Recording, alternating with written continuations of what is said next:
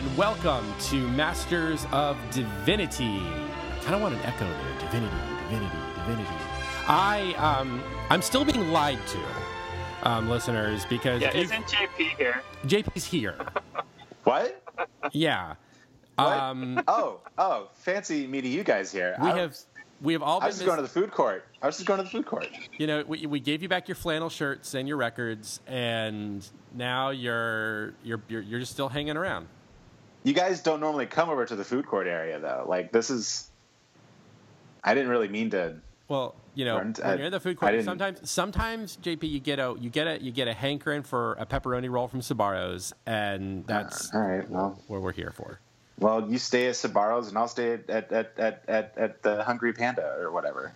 Panda Express, JP. It's Panda Express. I'm gonna have my Mongolian beef. How weird is it? By the way, just a side note. How weird is it when you see a freestanding Panda Express? That always blows my mind. Yeah, like the ones that have like drive-throughs and stuff. Yeah, it's very strange. Panda Express is gross, by the way. It's really gross. Don't eat there. There's a billion Chinese restaurants near you. Don't ever eat at Panda Express. And this episode is brought to you by our new sponsor, Panda Express. It's only the location in Green Acres, Florida. It's not the whole chain. It's just one location. The manager, the assistant manager, the assistant night shift manager said that he'd give me like a free egg roll if I mentioned them on the podcast. So, yay! And that one location is amazing. There, we're covered. Go ahead. What's in a Panda Express egg roll besides crickets? Crickets are good, man. I've never eaten a cricket, but I really want to, actually. Can I take a moment to appreciate the fact they call it Panda Express? There's nothing express about a panda. They are very slow, lazy animals. They can't even be bothered to have sex. Nope. And procreate. It's because they keep putting 10s with the 5s. They're not going to... Jeez. So JP, we did this whole bit just to do the bit. What are we talking about tonight? Oh, we're talking about my new buddy cop movie, The Badge and the Cloth. I want this that I'm writing so bad. We're going to talk about, as far as I know, the similarities, and we're going to compare and contrast careers and callings and vocations between a person in a spiritual leadership position, such as Chuck as a priest, and a person who is a man of the law, an enforcer. He is a blue life, and it matters. So, Lord, just like Matt. I got it. This is kind of real quick. Sorry, my joke threw you off. One thing I do want to say is it's kind of interesting because we started Masters of Divinity kind of on the premise that Matt and I were ministers and that we had recently completed theology degrees, and so therefore we were, and then Matt went and became an officer. So it's kind of like this is kind of reflecting on a little bit of a change that's happened in our podcast in recent years. And has sort of led us to debate on whether or not we should be rebranding. Right. But I think not. I like our brand.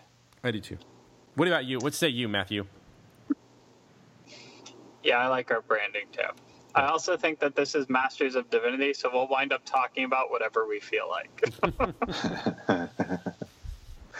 Well, so let's talk about this. This is an interesting thing that you guys brought up in an episode that I was not around for. And I'm not trying to like throw shade when I say that on anything, because I don't. I mean, I don't really miss you. I'm moving on. Didn't I see you driving your Tercel in front of my house last night? You forgot to pick up the newspapers outside, and I was just doing a courtesy. you always forget, and I always wanted to pick it up. So Can I just interrupt with a completely off that rabbit trail note? Okay. I find it kind of fitting that we're doing this episode tonight, and I want to tell our listeners that if they are experiencing any technical difficulty on my end with signal or background noise, it's because I am driving around my neighborhood while recording. Are you on duty? I usually park by the lake, but something must be going on because they're patrolling my neighborhood a little heavier than usual tonight. And I've already had one spotlight. I've already had one spotlight in my face, wondering what this car is doing. Until I looked over and he's like, "Hey man, how's it going?" Because I obviously know them now. Right. But yeah, so instead of parking by the lake, I'm in motion. So is it funny? Is it the Hare Krishnas? Are the Hare Krishnas doing something shady? Because don't you have like Hare Krishnas that run around your lake or something?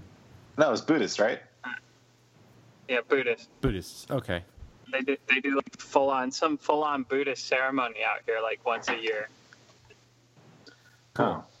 Oh, okay. Yeah, no, it's kind of cool to drive by and see. They're in like, the orange robes and shaved heads, and they have all this stuff laid out. I've always wanted to stop and ask them, hey, so what's going on? But I never have. Well, now that you're a cop, you can. Hey, what's going on here? A little more interrupting. Hey, what's going on here? Hey, what am I smelling? How do we start this? We were talking about this a couple weeks ago.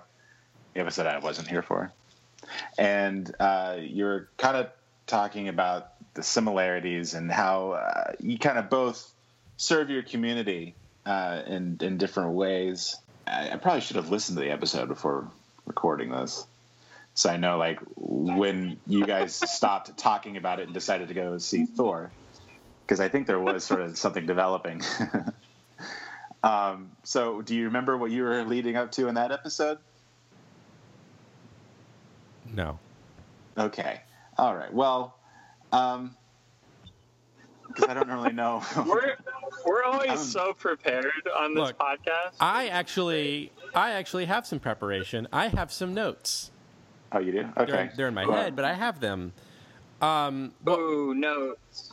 We had talked about how it's a vocation, I think, and we were talking about those similarities, and I had mentioned something about having done ministry, or recently been in West Palm and interacting with homeless folks, which I hadn't done really in a while because of where I currently am living and having a church on a private boarding school campus, which is walled off from everyone, and it made me realize when I was interacting with people on the streets of West Palm Beach, and I saw how the police officers also deal with those same folks, that's when I started thinking about how there are these similarities, and so Matt and I were talking a bit about that, and he was talking about the ways in which we see people, both clergy and police officers, cops and clergy, see each other, see people both at tend to see them at their worst and sometimes even at their best.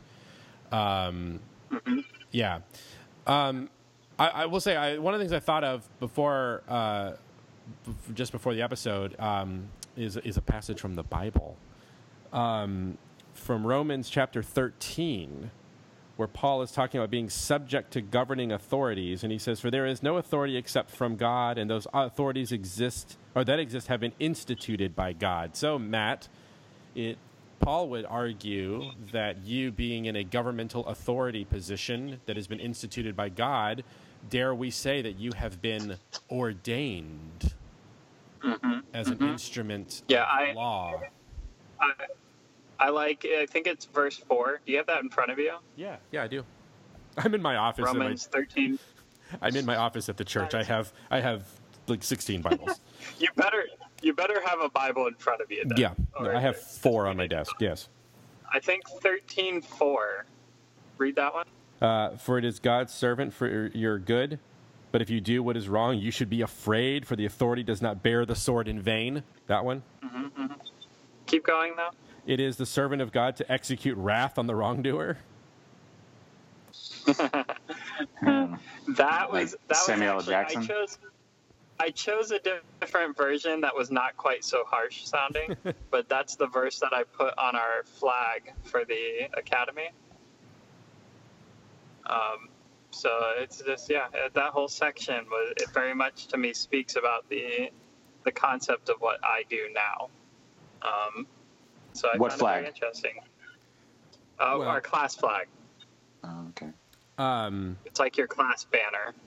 I see. Well, the Common English Bible, I was reading from the New Revised Standard Version of the Bible, which is the most common translation in the Episcopal Church. But the Common English Bible, which is a new English translation that was partly sponsored by the Episcopal Church, among others, is a very ecumenical translation. It says that it is God's servant for your benefit. But if you do what's wrong, be afraid, because it doesn't have weapons to enforce the law for nothing. It is God's servant put in place to carry out his punishment on those who do what is wrong. So it's a little less harsh. Yes, I used one that's kind of in between those two. I don't remember what version it was, but what I liked about it is that version said they are God's avenger, and I liked the Avengers idea. You probably use that liberal NIV. Yeah, something like that. I may have used the Matt translation by the time I read so many of them. But no, I do think that Romans 13 is a passage that has grown on me during the academy and now being out on the road actually doing the job as a starting point for talking about what we're talking about tonight. How I do believe that it is a calling to do work like police work, and just like pastoral work, there are some people who take advantage of the job for what it is and the power that it involves rather than the calling that it's meant to be. That overall it's a calling. I think that it takes a very specific kind of person to do either one. Yeah, and they're both jobs that require you to sort of dedicate your life to effectively put your life on the line for what it is you do. I mean, obviously, you're more the likelihood that you're going to be in danger in your line of work is a little bit higher than mine, though, these days. With the number of church shootings, that's not necessarily the case. But there's also it takes you away from your family, just like my job takes me away from my family a lot of times. The other thing I was thinking about, too, Matt, and it's just sort of in some of the notes in my head, I was thinking about sin. And and that's actually what brought the Romans 13 passage, that both of us, in slightly different ways, deal with confronting sin. A big part of my job is to confront sin with the hope of leading toward repentance, which I guess is yours as well, but yours is a little more issuing the legal consequences of people's sins rather than that kind of spiritual absolution piece, which is more my line of work, which involves your job in some cases. When I taught ethics, the students would talk to me about, we would get on the conversation about confession. Whenever I've done this with youth and teenagers, they love to be like, wait, when you take a confession, that means that you can't tell anyone? And I'm like, yeah, it's the seal of confession. It's private. It's confidential. I'm not supposed to talk about it ever again. And they're like, wait, what if someone confesses to a murder? Does that mean they can just confess to you and get away with it or whatever? And so kids are always coming with all these scenarios. But one of the things that I always tell them is I say, well, if somebody confesses to a murder to me, chances are they're coming to me for confession because they are seeking absolution. And so the tool in my toolbox is I can withhold absolution of the sacramental act of confession until after they have turned themselves in. I can say I will absolve you in the police station after you have met with the authorities. And right. So that's the kind of thing where there's an intersection between our two worlds. I agree. I think that they intersect more often than I realized. If they're both done properly is the thing. Oh, that's interesting. If we were doing it in a perfect world where we all had a concept of God being the one who is sovereignly in control and all of us carrying out things in order to bring about unity under his name, then police work would ultimately be working hand in hand with things like clergy, because the ultimate goal would be we stop the immediate problem, but we then put them in touch with people who can deal with the actual issue. And then on the other side, the clergy thing, like you're saying, would realize we have a tool at our disposal that sometimes the immediate problem has to be stopped before we can deal with the actual issue. Right. I want to interject for a second because you just made me kind of think of something. I watched the new Netflix series Mindhunter last month, which is really great. It's about the story behind the folks back in the 70s who kind of came up with the method of profiling serial killers. Yeah, I'm like 5 episodes in. Yeah, and I think what's interesting about it is you don't really at least I never really considered how people used to solve crimes and profile and things like that before those methods were introduced. And they brought up that, like, back in the old days, people just wanted the facts. That's where the phrase "just the facts, ma'am" came from. But these days, it's like, no, like, tell us the whole story. Tell us how, like, I mean, correct me if I'm wrong, Matt, like, but if you're trying to, like, get information, you're not just relying on facts, right? You're kind of relying on, like, what's this person's relationship with this person? How does this first person feel about this thing over here? Like, there's a bit of more of a psychoanalytical aspect at work too, right? Yeah, well, yes and no. It depends on what your role is in the situation taking place. If you're the first deputy showing up on a scene, you're pretty much looking for facts, because what you're trying to do is establish that a crime actually did occur. Yeah. And then once that happens, if it's a big enough thing, it would be moved over to, like, detectives, where things like you're talking about would come into play. Right. So yes, absolutely. In the long run, yes. But it just depends on your role in the scenario of what's going on. Right.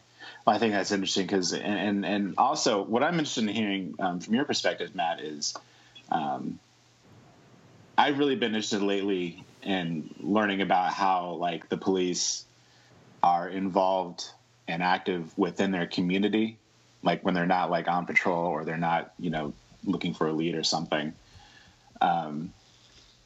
Like, just kind of getting to know the people around them, like who's in the neighborhood and, things like that. Like, do they encourage you to get involved in the community? Like, I don't know, learn people's names and where everybody hangs out? Yeah, a big thing in training is, like, hey, here's a thought: get out of your car once in a while. Yeah. Like, talk to people. Really? Because, those relationships are how real change will occur. Mm-hmm. And that'll happen even if you're let's say your only focus is crime prevention. Like, I want the number of robberies to go down. If that's your only focus, the more you get to know people and build relationships with them and know who they are, mm-hmm. the more they're going to come to you when they're like, hey, something's going on here that doesn't seem right. And you're going to catch a lot of problems before they happen. Right. Now, if you take that a step further and don't just go, okay, we want to stop robberies. You go, no, we actually want to change this community for the better. Then again, the more you get to know people, the more you talk with them, the more you show them respect, the more they respect you, then things actually start to change. Just like a pastor or a priest. Right. And what you'll find is if you do that, even the ones who are breaking the law will tend to still have a respect for you in a lot of situations that you would think they wouldn't. They'd still go, yeah, man, you're right. I messed up. Let's deal with it and be done. So they'll actually let you carry out your job a lot easier because of the respect you build up in the community that you work. Interesting.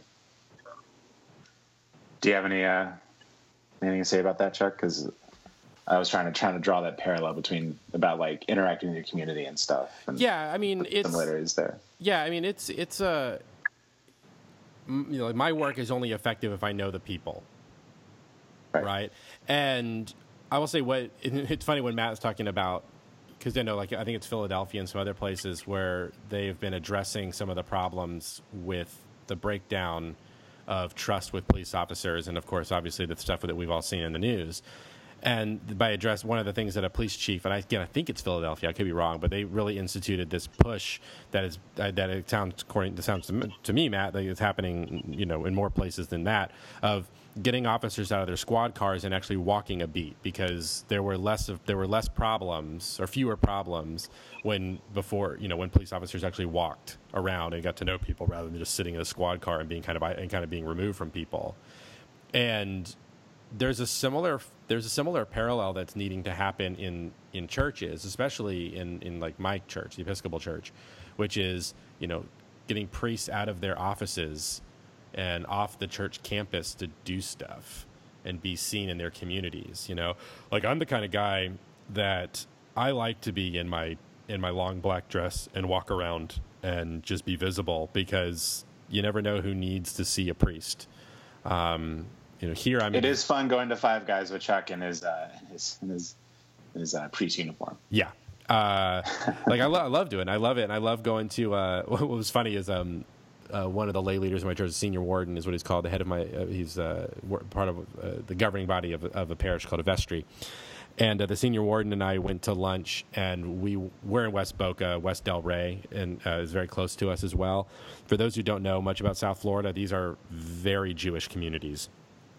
And so he took me to this Jewish deli that's very good. And we walked in the room, and I'm in my long black, cassock, like black dress outfit. And every single head in the room turned to look at me as I walked in the door.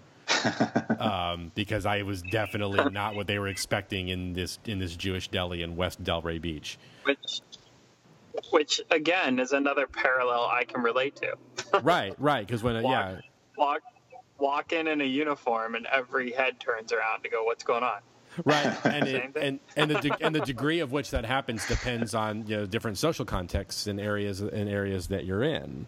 Guys, when I come down to West Palm Beach, can we just go to Chick-fil-A once, and like Chuck, you can go in your cassocks and Matt in a uniform, just because I just want to see what happens. Could we? That'd be great. Could we also? Maybe we should just go to a bar. You guys can just like flank me wherever we go. I'm like, who is this guy, and why are these people with him? That'd be pretty phenomenal. We'll have Chuck all in his stuff. We'll have me all in mine, and we'll have JP in handcuffs with a crucifix around his neck. Did they catch a vampire? Oh, speaking of which, Matt, so check this out. You guys will think this is great. So on Thursday, I'm pretty sure it's Thursday of this week, I have to get confirmation on this, but some of the third graders at my school are going down to the Palm Beach County Courthouse. One of my parishioners, who is an alumni of my school, she's a judge, and so we're working on the clearance for me on this. But she said that they're going to do this whole tour where they're going to show the holding cells and all this stuff at the courthouse. And so I've worked out a deal to where when the kids are in come to visit the holding cell, I'm going to be in one of the cells. Like they've arrested me. Oh boy. Oh, those poor kids. It'll be funny. So yeah. So we both wear uniforms. We both interact with people. Our jobs are dependent on us actually being amongst the people and being visible and seen.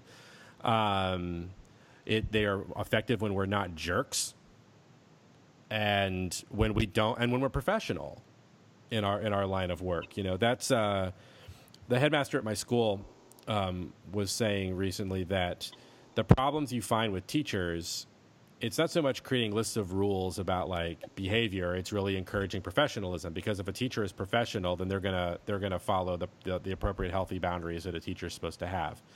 And I realize the same thing applies in all of our work, Matt, in both of our jobs.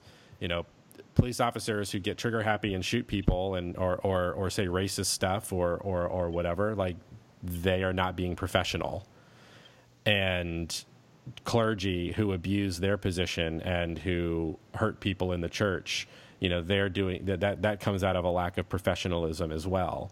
And so that's another piece that's important for us, is to cultivate a professional posture in life. Yeah, and I think also both another similarity between the two is both have a strong pull towards cynicism. Oh yeah. Okay. Yeah.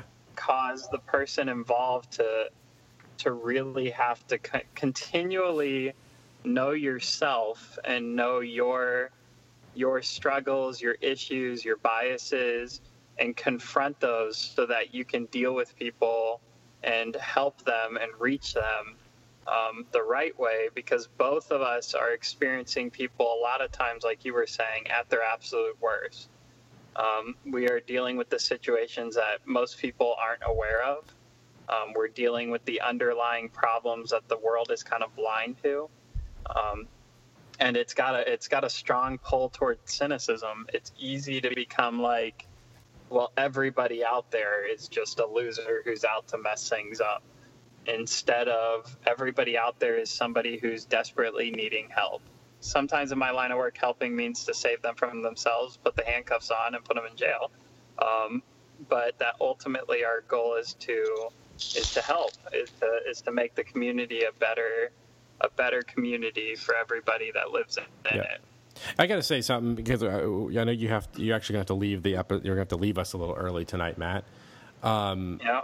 I got to say that one of the things that I'm really grateful for this conversation, because one of the things that I wrestle with is the question of whether or not someone can be a faithful Christian and a faithful civil servant, like a politician or a police officer or anything like that, because of the kinds of commitments and compromises that are often need to be made. And that's partly due that I think I sometimes tend to identify more with the Christian anarchist tradition of a fairly mild degree. But what I appreciate about this conversation is the way in which, getting to know you and seeing you walk through this process is, challenged my idealistic mindset on this stuff, and that it makes me realize that, through exercising the job and even through one's own faithfulness to their faithfulness to Jesus, can be effective in this work. Because I think it's easy for me, because I get caught up in this all the time. So this is a little bit of a confession on my part, but I get caught up in this mindset of like, cops are too trigger happy, and we need to do more to kind of tone it down, and they abuse their power, and we have a system that blah blah blah blah blah blah blah. And I still think some of that is true, but I can't generalize.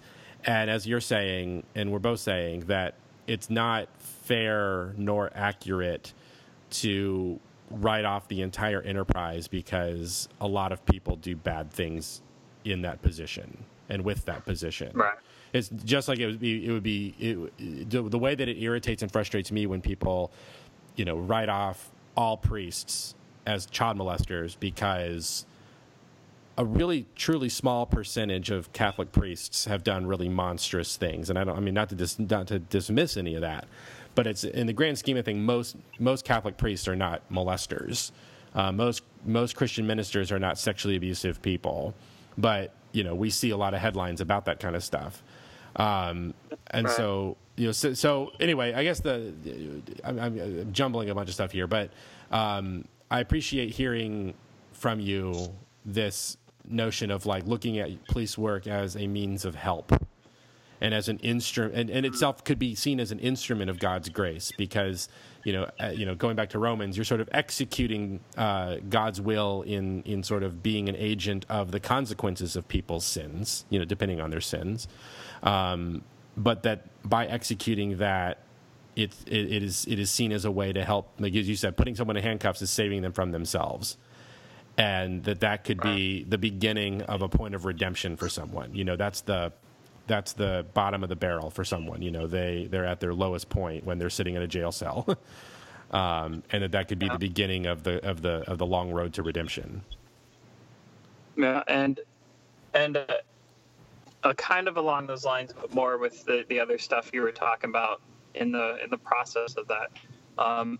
Something constantly that I hear all throughout the training and getting into this job through the academy, and then training with the agency I wound up with, I constantly hear about how the way we treat people when we confront them can make all the difference in a situation, because so many of these people haven't seen somebody else treat them properly.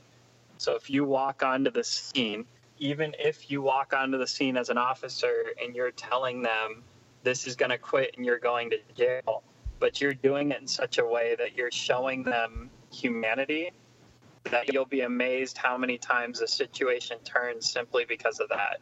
Yeah. Because you took the time to show them that I see you as a human being and I'm here to help, but that what you're doing has to quit. And like, you have to carry out the consequences to it, but you can do it in a way that is still showing them that you value their humanity. And if you can do that, they're like, you'll be amazed at the change that you'll see. I mean, you'll have the very few opportunities, the very few examples, just like everything else in life, of the people who are genuinely out there just to cause problems. But the truth is, most people aren't. Most people, there's a lot more to what's actually going on behind the scenes and what led them to be doing what they're doing in that moment. And if you step in and show them, look, I'm here to stop this, but that doesn't mean I'm going to treat you as less than human, and you show them that you value that, then they're like, you'll be amazed at how you'll see them respond to you because you took the time to do that. And that's something that they push a lot throughout training, is just treating people properly and with respect and talking to them as a human being, talking to a human being, rather than kicking in the door and being like, you're scum and I'm here to stop you, kind of a thing. Like, right. Which is great in movies, but not in real life. So, but yeah. But I really think, because I've got to tie up my end and let you guys finish off the episode, I really think that both clergy, police work, both could learn something by interacting with each other. I think that law enforcement could learn a lot by taking a closer look and having a better relationship with clergy. And I think clergy could learn a lot by talking with law enforcement, and that the two mesh together so much better than I ever realized before, and should be working almost inseparably, if not inseparably, in the way that they carry things out. Because I really do think that both positions, there's other jobs out there, but law enforcement and clergy, from what I can see, maybe like paramedics, but they're kind of a different scope of what's going on. But both of those positions see parts of the world that the rest of the community has turned a blind eye to, and both of them have a view into what's actually the problem going on in the community around them, when a lot of people are just clueless as to what's happening right outside their door. Right. And I think that a lot of law enforcement could learn from talking with clergy, and a lot of clergy could learn from riding one night in a patrol car.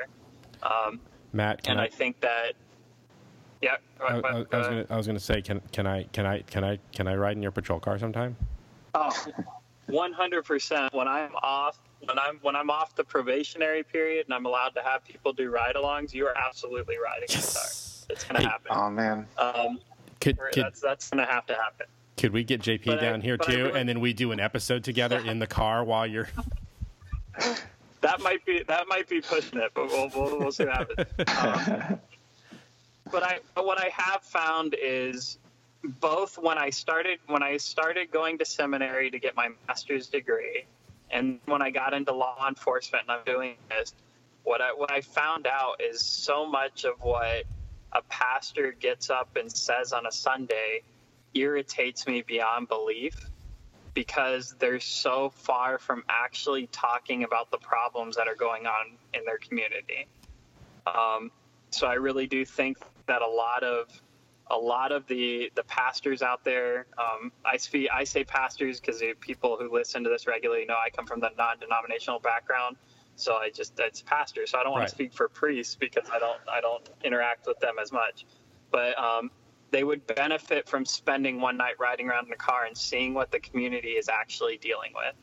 So to stand up on a Sunday and spend an hour lecturing people about how like bad words can be a bad example to people is so far from what we should actually be talking about when the abuse that's taking place in the community, the drug problems that are running rampant, the neglect, the situations with children, adults, the issues that are actually happening and that people actually need to hear somebody speak about are so far from what's being spoken about so often that it just irritates me.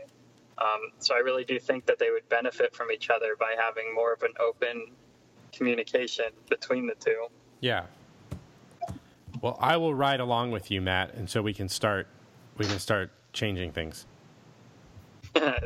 Awesome. Sounds good. I'm jealous. You should be. I'm jealous. You should be. Yeah. All right, But Mr. anyways, that's my thoughts. All right. That's what I think and where I am. I think that both are a calling and both are an opportunity to serve your community and to make a positive impact.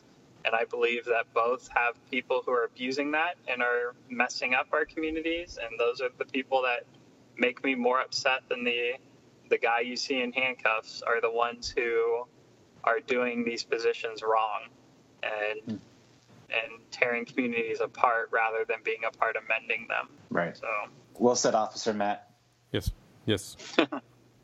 So I will leave you with those wise words, and then I'll let the two of you wrap up the show and hopefully not drive it right into the ground. So, no, just kidding.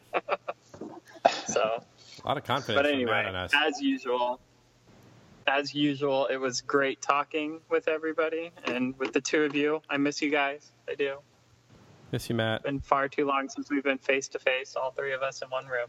I didn't really mean to run into you guys tonight, but that's... I'm glad you missed me, though. I miss you. I miss you, too. I'm signing off on that note, so I'll right. say my good journey. All right. All right. Be talking to everybody later.